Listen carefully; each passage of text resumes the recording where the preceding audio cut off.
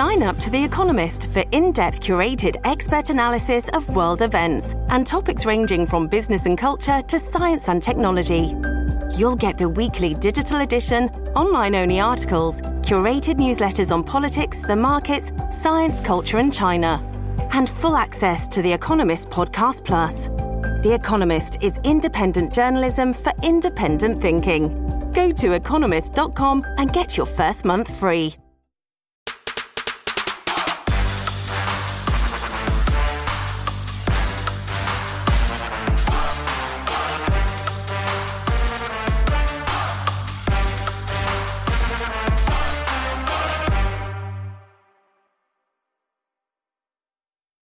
Welcome, it's Indisputable. I'm your host, Rashad Richey. Good to be with you.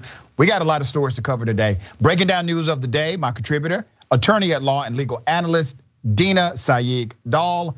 And in my bullpen, the debate segment is with Jeff Charles, host of Fresh Perspective with Jeff Charles. That's a podcast. He wants to talk about left-leaning policies versus right-leaning policies and how they impact minority groups in the United States of America. Should be an interesting debate. First story of the day, a neighborhood in Michigan finally will allow black people to move in. Ann Arbor, yeah, you guessed it. Okay, there's a racial covenant in Ann Arbor, which means if you are not white, you cannot move in. That was actually on the deed, okay? So let me give you background to the story. A racial covenant in an Ann Arbor neighborhood deed was finally repealed by civil rights members and community groups. The restrictive covenant existed since 1947. Let's put up a picture of the community, okay? Now, you may be thinking, wow, Doc, that seems really, really unnecessary, right? And maybe this is just a one-off. Let's put up the map. You see, in the county, all of those sections that you see that are orange actually have racial restrictive covenants for their communities. Isn't that something? Ann Arbor's Hannah neighborhood had an illegal whites only policy that existed in the subdivision's deed. Now, here's why this is important. It was in the deed of the subdivision. The subdivision dates back to the 1940s. They did not bother to change it, to update it. Other movements have attempted to, it failed. This time it was successful. Now, here's why we talk about systemic and structural racism. This is by design. This was not by some organic thing that happened. This was literally somebody with a mind to actually discriminate against black people. And they wrote it in a policy, and it was adopted as bylaws, and it was coordinated with their charter, and it was implemented in their culture. It was by design. And the only way you can unravel something that exists by design is to intentionally destroy the design. You can't wait for something that has been designed to simply break down. You must intentionally deconstruct the construction. And that's why you see this movement happening with Ann Arbor. All right, story gets deeper. No different than there being a sign in the entrance to the subdivision which says whites only, said Michael Steinberg, the director of the Civil Rights Litigation Committee. Neighbors joined members of the University of Michigan's Civil Rights Litigation Committee to repeal the racist policy. The majority signed it and overturned it, okay? It's time that we examine our past, examine how past practices have shaped our community and continue to shape our community and have impacted our residents, said Erica Briggs, an Ann Arbor City Council member. Well, you don't say, Ann. I'm glad you all are on the right side of this issue in 2020 freaking two. Good for you, Ann Arbor community. I want you to think about the systemic issues that have resulted in this particular policy and policies like it. They discriminated against black folks from being able to move into that community who were qualified by way of median income, etc. They said, oh, we don't care. You're black, we don't want you here. How do you think that shaped the population? How do you think it shaped the community? How do you think it shaped the politics? How do you think the politics then shaped the policies? How do you think those policies then shaped outcomes? See how it's all connected? Every bit of it. I'm happy that we finally made this change. I'm excited to see us kick this off for our community. Briggs said, I hope by the end of 2022 that we can see these restrictive covenants are gone across our city, because they have many more, as I just demonstrated. We see this as an opportunity for neighborhoods to really affirm their values and to communicate that we are reckoning with this history. We're not erasing it. We are affirmatively stating all are welcome, said Nina Gerdes, a University of Michigan student attorney. The civil rights and community groups are continuing to work on repealing racial covenants in other Michigan neighborhoods too. Let me take you back to 1948. Shelley versus Kramer in 1948, US Supreme Court case held that restrictive covenants in real property deeds, which prohibited the sale of property to non-Caucasians, they said it's unconstitutional, that it violated the equal protection provision of the 14th Amendment. Now here's one of those instances where there's a policy, the Supreme Court ruling, let's call that a policy. That policy should have been universally adopted by every covenant community agreement in the United States of America. It's called reciprocation. But you see, culture ate that policy alive. See how that works? Culture eats policy any day of the week. The actual implementation of fairness may not be reflective of what's on paper. Attorney, what are your thoughts on this? I agree. So this was left in the covenants, even though it became illegal after that Supreme Court decision. It became unenforceable. So I think here what I see what really matters is that words matter, right? We wouldn't be doing this, you wouldn't be doing this if what we say, how we communicate doesn't matter. So when these became illegal in 1948, a year or two after this was even adopted, the subdivision didn't change their language. And I'm sure many subdivisions around the country, you highlighted a bunch of Michigan, but this was nationwide, didn't change their language. And so they were still communicating that they wanted whites only. And that's what's so important. Even though it became unenforceable, they left it on their books. And that's a very strong message. People understand what they want. It's so good they are taking this off, even if it's been unenforceable for years, because it's also now a form of education for people to realize, hey, this was probably a really great new subdivision that at the time was limited to whites only. This is how progress was limited in our country. And it's good for people to know if they don't know how this happened. Yeah, it was a racist subdivision created by a racist architect who said, okay, if you're racist, you can move here because our covenant says black people cannot. Now here's the other part. This is equivalent to, let's say, a restaurant still having a whites only sign. We know that's not legally enforceable, but technically they can put up a sign that says that and be covered under their freedom of speech and expression, as long as it is not enforced. So imagine being a black person walking up to a restaurant that still has a whites only sign, and they say, oh no, we just keep that around because that was one of the first signs we had when we established this store. See, it still shapes the culture of who goes to that restaurant if you do things like that.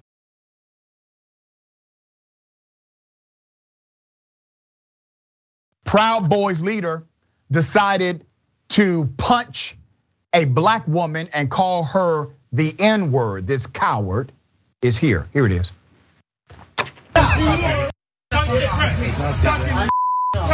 Apparently. Bitch, shut your mouth.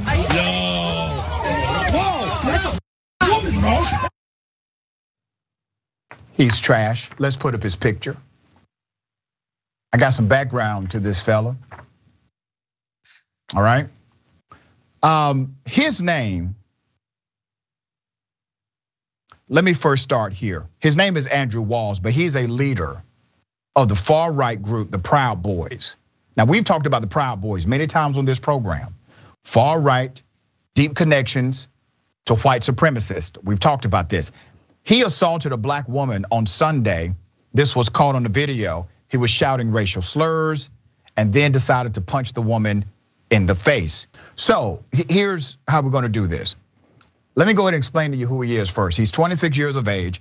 Andrew Walls was reportedly drunk outside of an Ohio bar and was seen scuffling with other patrons while spewing racial slurs. So what you got on camera was not the full extent of what he did. At one point, his victim, a 23-year-old Cameron Morgan, passed by with a friend when she heard Walls and others around him screaming F-N words, okay? She's just walking by. Walls points his finger at Morgan, Miss Morgan, calls her the N-word, and then says B-word, shut your mouth, and punches her directly in the face. According to Morgan's father, Walls also dragged her into the street by her hair, okay? This man was charged with possessing a firearm. All of that, he had a firearm while intoxicated and assault. A warrant was issued for his arrest. Walls turned himself in on Sunday evening. Morgan's injuries may lead to his assault charge being upgraded to a felony. Now I want you to remember, you just saw a felony in front of you. That was a felony act. They decided to charge him with a misdemeanor, okay? They may charge him with a felony. They may upgrade the charges. He could also be charged with ethnic intimidation. He has not been charged with that. That is a law that exists in that state. He has not been charged with that yet. This is not the first time we have seen Walls on the news. Here's him in 2019. Let's put it up. Okay. Andrew Walls, vice president of the Canton chapter of the Proud Boys, set up a display and talked to students before Democratic presidential candidate Beto O'Rourke rally came to that state on that campus. He was talking to students, okay? He had an open carry display, Kent State campus, September 2019. This was a counter rally. So now, you know, the Proud Boys will tell you in their literature that they are not a racist organization. They will tell you that they are not white supremacists. And then they will point to the handful of people of color who are actually part of the organization in order to provide protection and cover for their white supremacist and white nationalist ideas. But when things like this happen with their members, the Proud Boys, they do not release a statement saying we denounce what this person said. They don't come out, hold a press conference and say they denounce the language of one of their leaders. They provide cover for them. They protect them. See, it's real simple. The people who are recruited, who happen to be people of color inside of the Proud Boys organization, not only are you foolish, you're a pawn. And they're using you to protect their white supremacist ideology. You know exactly who you are. Attorney, why was this charged as a misdemeanor offense? Yeah, it's sometimes prosecutors do this just to get something to stick, just to start the process, and they're still building their case. They're still collecting their facts. So I do imagine, well, for sure, an ethnic intimidation charge. I don't know why that wasn't automatically included because the facts are so obvious. The felony, the aggravated battery felony, maybe him kind of bringing her into the street, that depends on her injuries. I could see that being elevated too, and maybe that was why they kind of held off. I mean, it's so disgusting. Thank goodness this was on film. I think it was her father that filmed this, so they were able to see. And yeah, as you say, I mean, I can't imagine anybody not realizing what the Proud Boys are. They show by their actions and their words all the time how their racism. And Ms. Dahl, I want to say this about charges, all right? I'm from a place called Glenwood Road. Routinely, I saw members of my community being arrested, and every single charge they can imagine were allocated to them. They didn't say, well, let's charge based on what can stick, and maybe we upgrade later. They charge based on what can't stick, what doesn't fit the crime, so that you can negotiate and plead down later and they get a win under their belt. Why is it that we see something very different in cases like this compared to communities that I'm from where the exact opposite happens? I mean, we've spoken a little bit about public defenders in our discussions, and I think that goes a little bit about that. And as you say, sometimes people realizing that they are not going to get support from their community. Prosecutors realizing, yes, charging this white man as racist as he is, they're going to get more flack if they overcharge him than maybe somebody from color who doesn't have support, who isn't going to have a very good lawyer, who's going to be easier to plead down. As you said, this is systemic, and these issues absolutely play a role into what the prosecutors, I mean, it's their own professional prestige that they care about at the end of the day. Yeah, and I think there's this presumption, as you said, that if there's a black individual, that person does not come with the same level of community support as, let's say, a person connected to the Proud Boys. So you already know the person with the Proud Boys, you got community support, even though it's a bunch of racist individuals. You got community support, you got a lot of scrutiny, and you have the potential of them raising a lot of money to defend the case.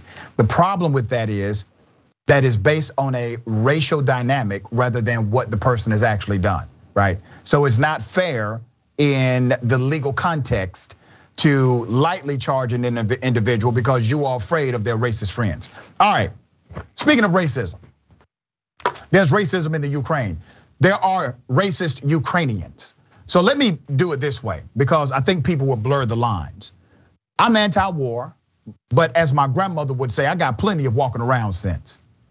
What Putin is doing in Ukraine is wrong, it's morally wrong.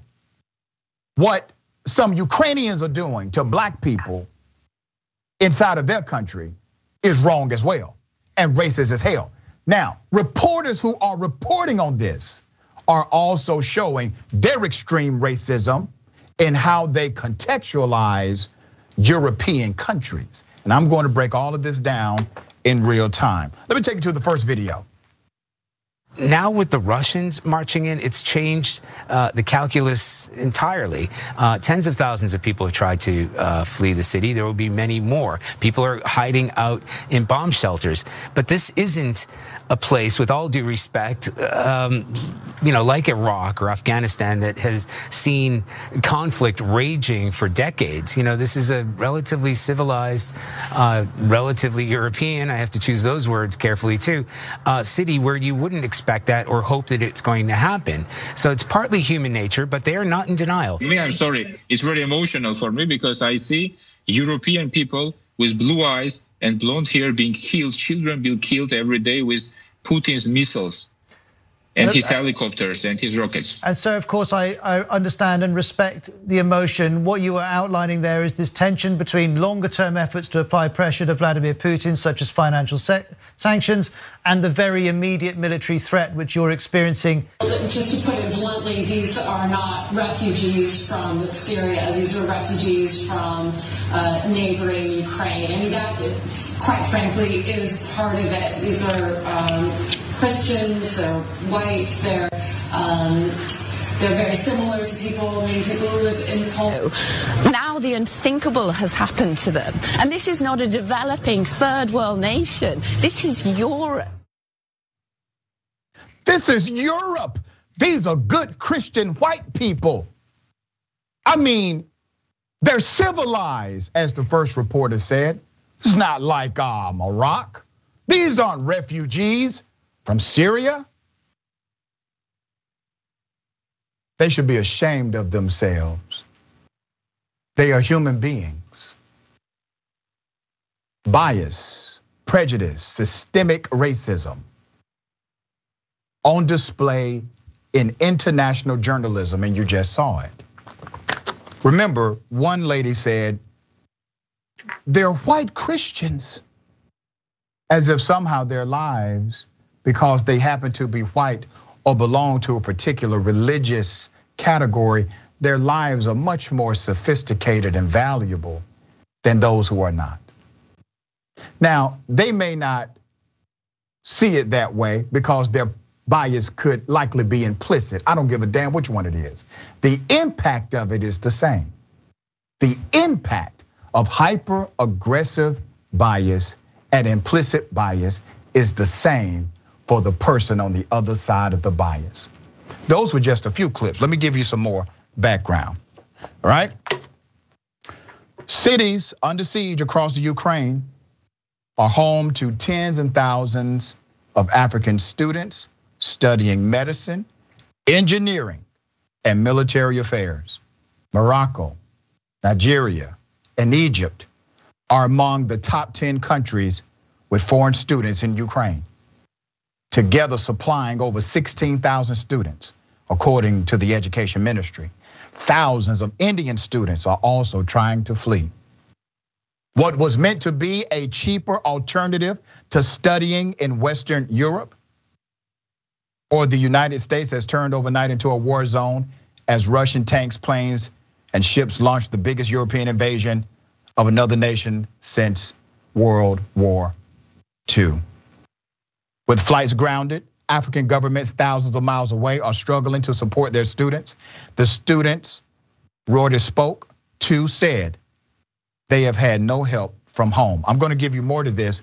Now, we have video, we have seen images of Ukrainians stopping Black travelers from getting on trains, stopping their movement in favor of whites.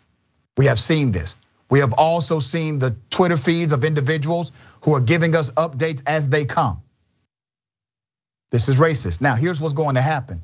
You see, Putin is well aware that the international community is against what he's doing, by and large, okay? Obviously, there's some exception. He's going to use this against Ukraine, and it will continue to be a public relations nightmare. It's a war inside of a war.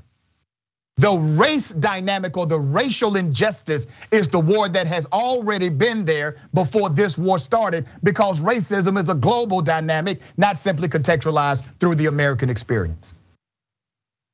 And if the leadership of Ukraine, if they don't step up and denounce what Ukrainians are doing, you will see other nations, especially those connected to Africa, they will start not supporting the Ukraine fight against Russia. That will happen. There's more. Here are some stories shared across Twitter.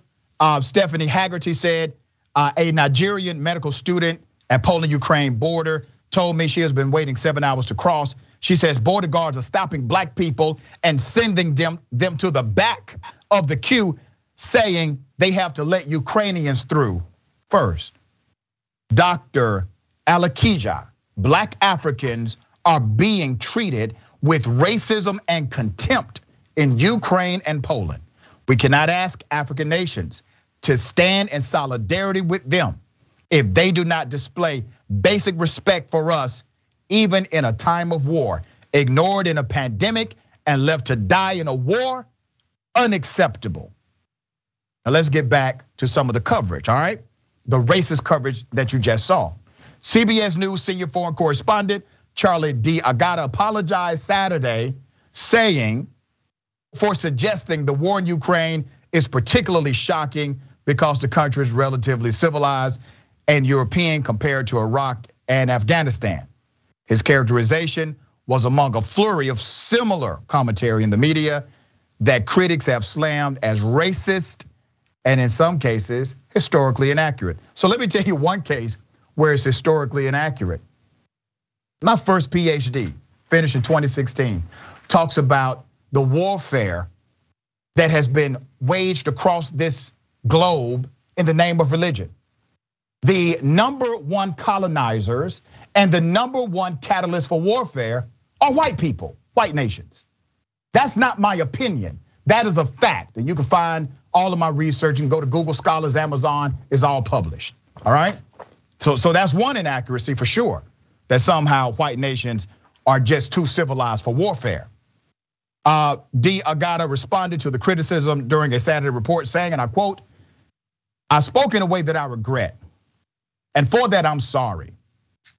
He said what he'd been trying to convey was that Ukraine had not seen war on this scale in recent years compared to conflicts he'd covered in other parts of the world. You can do that without using tropes, all right? This is extreme. There are so many more examples. Ms. Dahl, okay? When you heard this kind of reporting, when you saw it, I know this had to hit you too. What are your thoughts about it? Yeah, absolutely. You know, my father's family is from the Middle East, and hearing, first of all, the reason why there's decades of war there is because we started that war. And her description, it was heartbreaking that the Syrian refugees were turned away in Europe after what they were going through. And her description of them was just wrong. They were actually highly educated in Syria. And so we mischaracterize the Middle East over and over and over. And in terms of global racism, I think you're absolutely right. I've always thought that, actually. I think in some ways, we just talk about it more here. We have freedom of speech, we have democracy, and we're able to have these conversations. But perhaps we have less racism here than in other places. And so I'm glad that you're bringing this up. And it is during terms of war that the most vulnerable of any community gets impacted the most. So it's really such a bad situation that they're in, and I'm really so sorry for that. We stand in solidarity with our brothers and sisters who are being discriminated against. We stand up for historically marginalized communities. We make absolutely no ambiguity about that. I also must echo the words of Dr. Martin Luther King Jr. when he stood against the Vietnam War. And he said, when America is at war, it has a way of desensitizing those in the country, because the policies that we're fighting for take a back burner during wartime. So I want everyone to be reminded we have a war right here in America that we're fighting on the social front every day. Don't lose focus of that as well. We got more on the other side. It's indisputable. Stick and stay.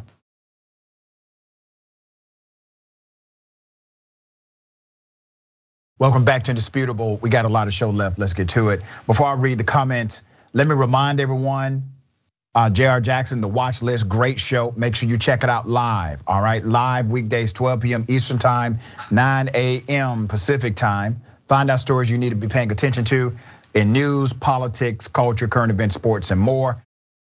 Marjorie Taylor Greene, United States Congresswoman, was the keynote at a white nationalist rally. Here's the video. And now they're going on about Russia and Vladimir Putin is Hitler, and they say that's not a good thing. And can we give a round of applause for Russia? Yes.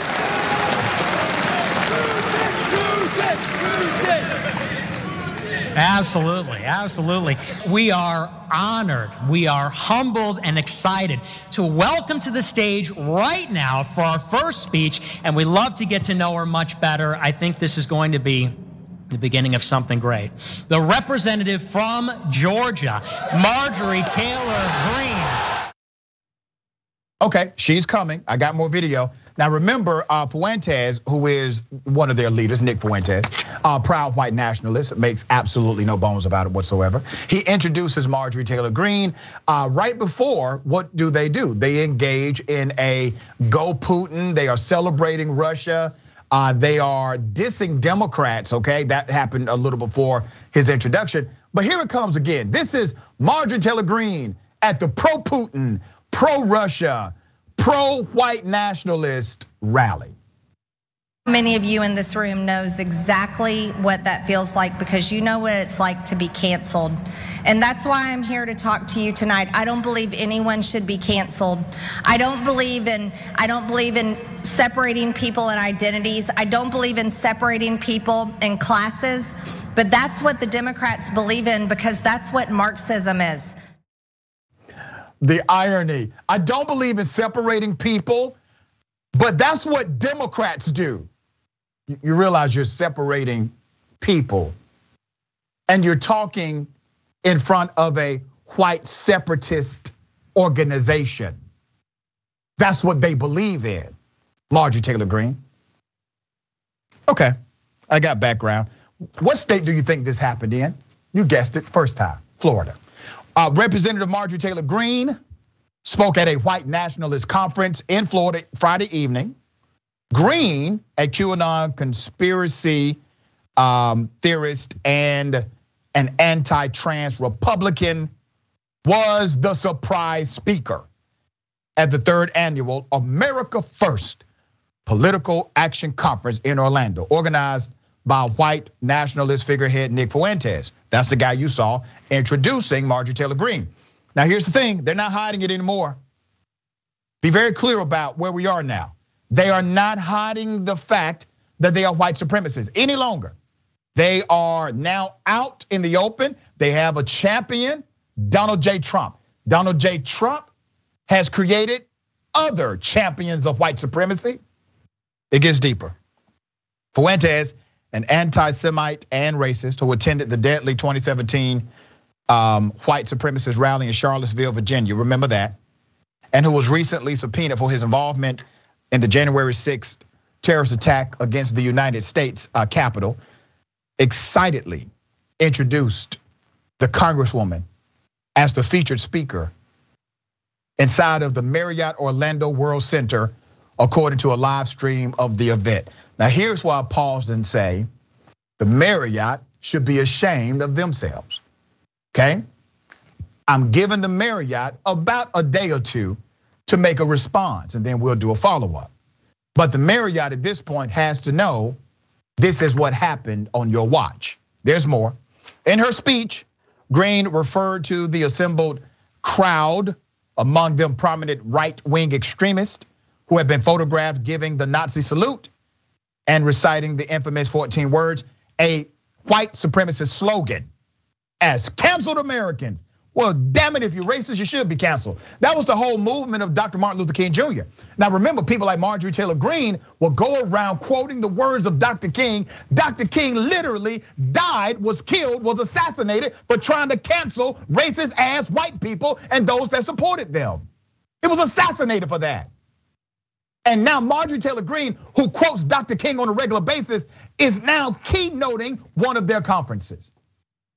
Where are the Republicans? Where's the leadership of the conservative movement? Hell, where are black conservatives at? Get a backbone, damn it. You don't have to agree with me or anyone else politically. But if you all can't stand up, I'm talking specifically to black Republicans right now. If you all can't stand up to this, you're worthless, you're cowards. This woman is keynoting a white nationalist rally. You ain't invited, black conservative. You couldn't walk up in there. There's more. She said, you've been handed the responsibility to fight for our Constitution and stand for our freedoms and stop the Democrats, as if Democrats are not Americans, who are the Communist Party of the United States of America. This is called radicalization, okay? She wants them to look at Democrats, left-leaning individuals, liberals, progressives, as less than human. Because if you can do that, the same ideology was set in that existed during the era of slavery. You know why those white slave masters could still go to church and pray to a God? Because they taught that black people were not actually human beings, and they had no moral dynamic connected to them as it related to the treatment of black folk, because they weren't actually human, according to their doctrine. As he began, I'm talking about Trump now, former President Trump. After she keynoted this white supremacist rally, former President Donald Trump gave her a shout out during his speech the next day. Where was he at? As he began a rambling speech at the 2022 Conservative Political Action Conference, where? Orlando, Florida. I mean, damn, they got the same contract, obviously. Trump included Green in a list of Republicans he highlighted. He also included Matt Gaetz and the MyPillow CEO, Mike Lindell. You know, if you're decent, you stand up to this. If you're decent. All right, I know I called out black Republicans in particular. There's a reason for that. But if you are a decent individual, you call this madness out and you call it out quickly. Ms. Dahl, thoughts? The fact that Trump highlighted her the next day shows why she did it. Power. Yep. And it's why a lot of the Republicans are not speaking out, because they are worried about their own power. And let's remind them, they are public servants. And the vast majority of the public finds this awful and does not agree with this. And there are too many people that we are voting in that only care about whether or not they're gonna get reelected, whether or not Kevin McCarthy is not calling her out because he just wants to be Speaker of the House if they regain the House. We have to somehow elect people who are in it for service rather than their own good. Otherwise, nothing will ever change. And just really quickly to your point about the Marriott, Matt Gaetz and Marjorie Taylor Greene tried to hold a rally in Orange County, California, and they couldn't find a venue. Venue after venue canceled them, and they ended up having to do something small outdoors. I remember that. Yes, you're absolutely right. The Marriott has a responsibility here. Any corporation who's willing to give white nationalists a stage is participating in it. That's right, and the Marriott cannot claim that somehow they are bound by policy and rules. They are a private company. They have the right to refuse contractual service. They do not have to allow anybody upon their property. All right, we got more on the other side. It's indisputable. Stick and stay.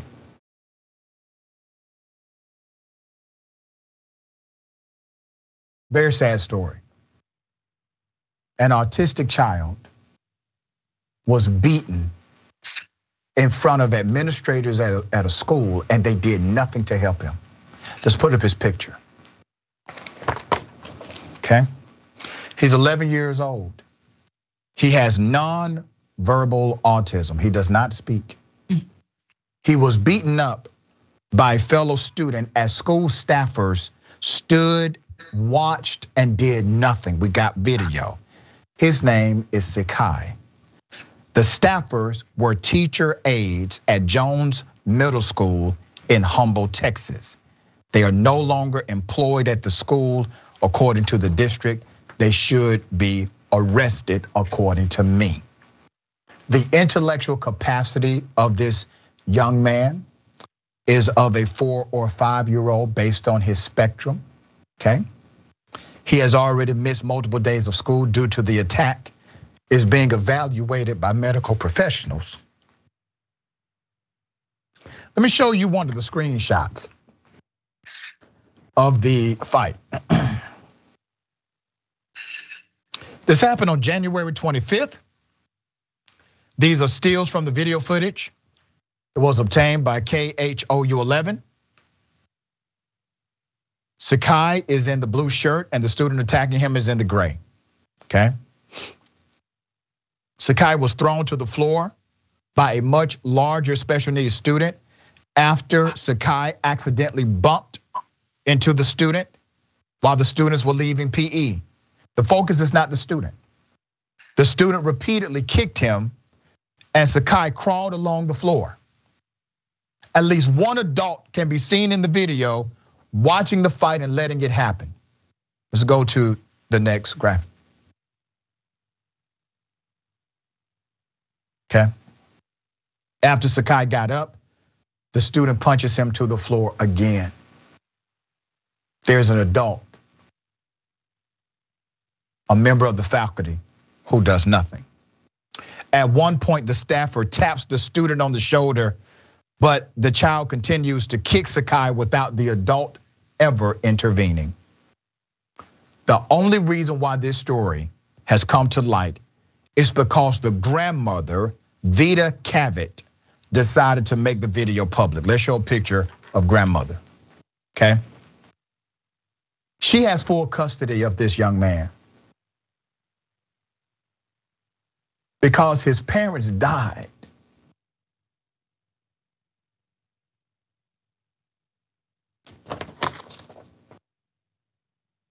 She took custody of her grandson following the passing of his parents when he was a baby.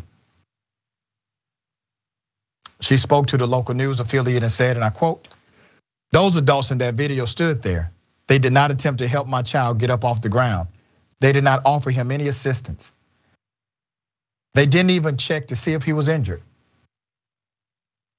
Ms. Cavett says she simply could not pull Sakai out of the school because it would be too disruptive. So instead, felt it was time for those who failed to protect him to go. They serve no purpose here. They serve no purpose here. They cannot do their job, according to the grandmother. Cavett and advocates called on the Aldine Independent School District to fire the aides. How can other special needs mothers send their children back to this school knowing the same paraprofessionals are standing in the same classrooms? In a statement on Thursday, the school district announced the 3 aides had been let go. They said, and I quote, "The district no longer employs the aides present during the incident. This incident should have never occurred. The district trains paraprofessionals in nonviolent crisis intervention techniques at the beginning of each school year and will reinforce that training during the remainder of this year." You don't have a training issue, school district, you have a cultural issue. You have more than one adult who allowed this autistic child who could not talk. Think about how evil they are. Think about how evil these paraprofessionals are. Because the child can't talk, they allowed this to happen. It was sport to them. They need to be arrested. This is not enough for me. Them being fired is not enough for me. We don't have the names of the paraprofessionals, but I was able to locate the names of the people in charge of that institution. And I'm gonna give you those names right here, okay? The principal is Lorena Shavira. The superintendent is Dr. Latanya M. Goffney, okay? Those are the people in charge. We are calling for the arrest of the faculty members, the aides, who allowed this to happen. Ms. Dahl, am I out of line here? No, and in fact, we just saw the officers that were involved with George Floyd's death being convicted for violation of the civil rights for their failure to intervene. And that's what makes me think of this case, that there's some federal civil rights for their failure to intervene. It was definitely, in your custody, in your care. This boy was definitely in their care. Children are most vulnerable and are so dependent on the adults and their school, and they clearly failed to intervene. Perhaps also some sort of accessory to an assault charge for them standing and being complicit and not intervening as well. And I just wanted to say, I enjoy doing this show so much in part because of your capacity to empathize, Dr. Richey. And this story is incredibly sad, and I'm so glad that you're bringing it to light. Thank you.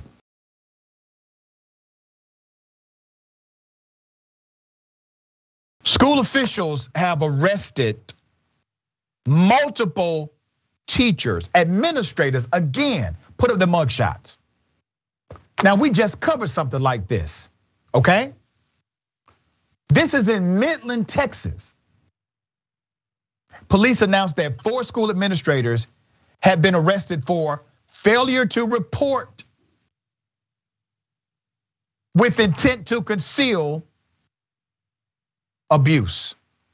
From left to right, let me read who these individuals are. Todd Freeze, MS and US Dean of Schools, of Students.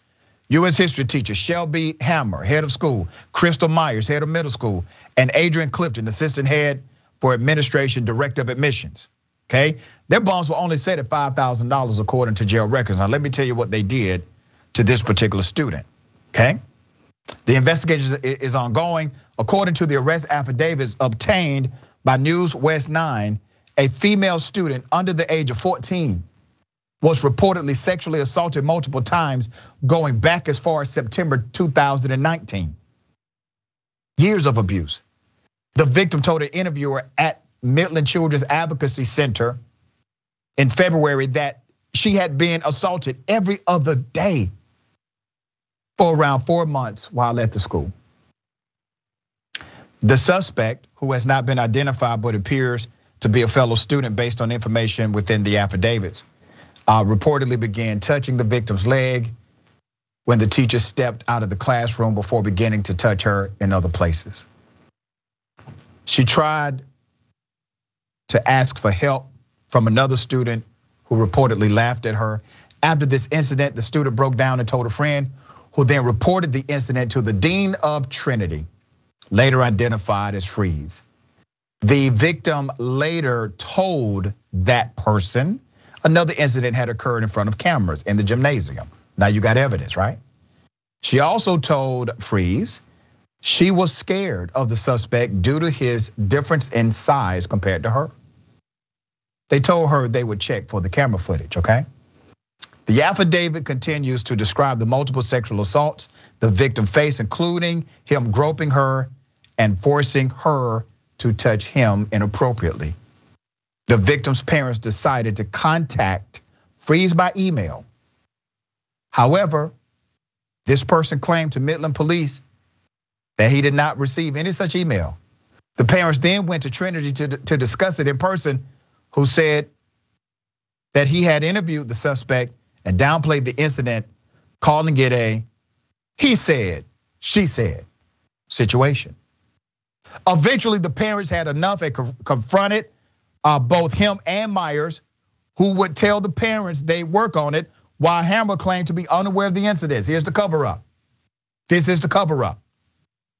When COVID hit, it would provide only relief, temporary relief for the victim, because the victim missed school. But after returning to school,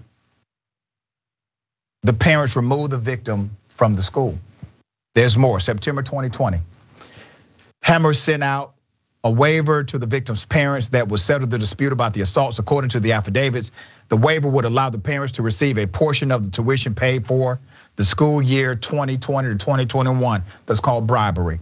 If they signed and avoided litigation or admission of liability or wrongdoing. The parents reviewed the document, hired an attorney before ultimately deciding not to take away the victim's right to speak out about her assault. Put up the picture of these monsters again. They have been arrested. Okay? Now, just last week in Midland, Texas, we covered another story about these 5 school staffers. Once again, private Christian academy in Texas, they are facing felony charges over accusations they failed to notify authorities after a 9th grader was sexually assaulted by an older student at the school. Okay? Where's the legislation? Where's the movement from Republicans and Democrats to create legislation around these issues inside of school buildings? Republicans still want you to think that critical race theory is the greatest evil that can happen in K through 12 education. It's not even taught. But you know what really is happening in K through 12 education? Those monsters. Are they fighting our elected officials, fighting at your legislature to make sure monsters like this cannot coexist with our children? Or are they busy telling you that critical race theory is somehow the worst thing that has ever happened inside of the school system? It's a fairy tale. Ms. Dahl, thoughts? First of all, that 14-year-old was incredibly brave to be able to go and report it. And the fact that that was her response is tragic, really. I've wondered why, the Me Too movement did such a good job in this country of bringing these things to light, but it did not involve students at all in the Me Too movement. And I think it is huge. I think it's as rampant, the amount of sexual assault cases, students involving teacher, student, And it was completely left out of that conversation. And I think it needs to become a conversation. Again, children in these schools are vulnerable. You can't quit your school like you can quit a job. And you're not even an adult. I think that they are put in a position so much worse in terms of sexual harassment. And they face it. Students are facing sexual harassment, and we need, like you said, it's not being talked about at all. They need to create a Me Too movement just for this area of women and men. Okay, Ms. Dahl, always a pleasure. Thank you for being on Indisputable. How can people follow you, check out your work? Thank you so much for having me. They can follow me on Twitter, @DinaDahl1. Don't forget about the conversation. Remember, take care of yourself, take care of each other, take care of the planet. Remember, the truth is always indisputable.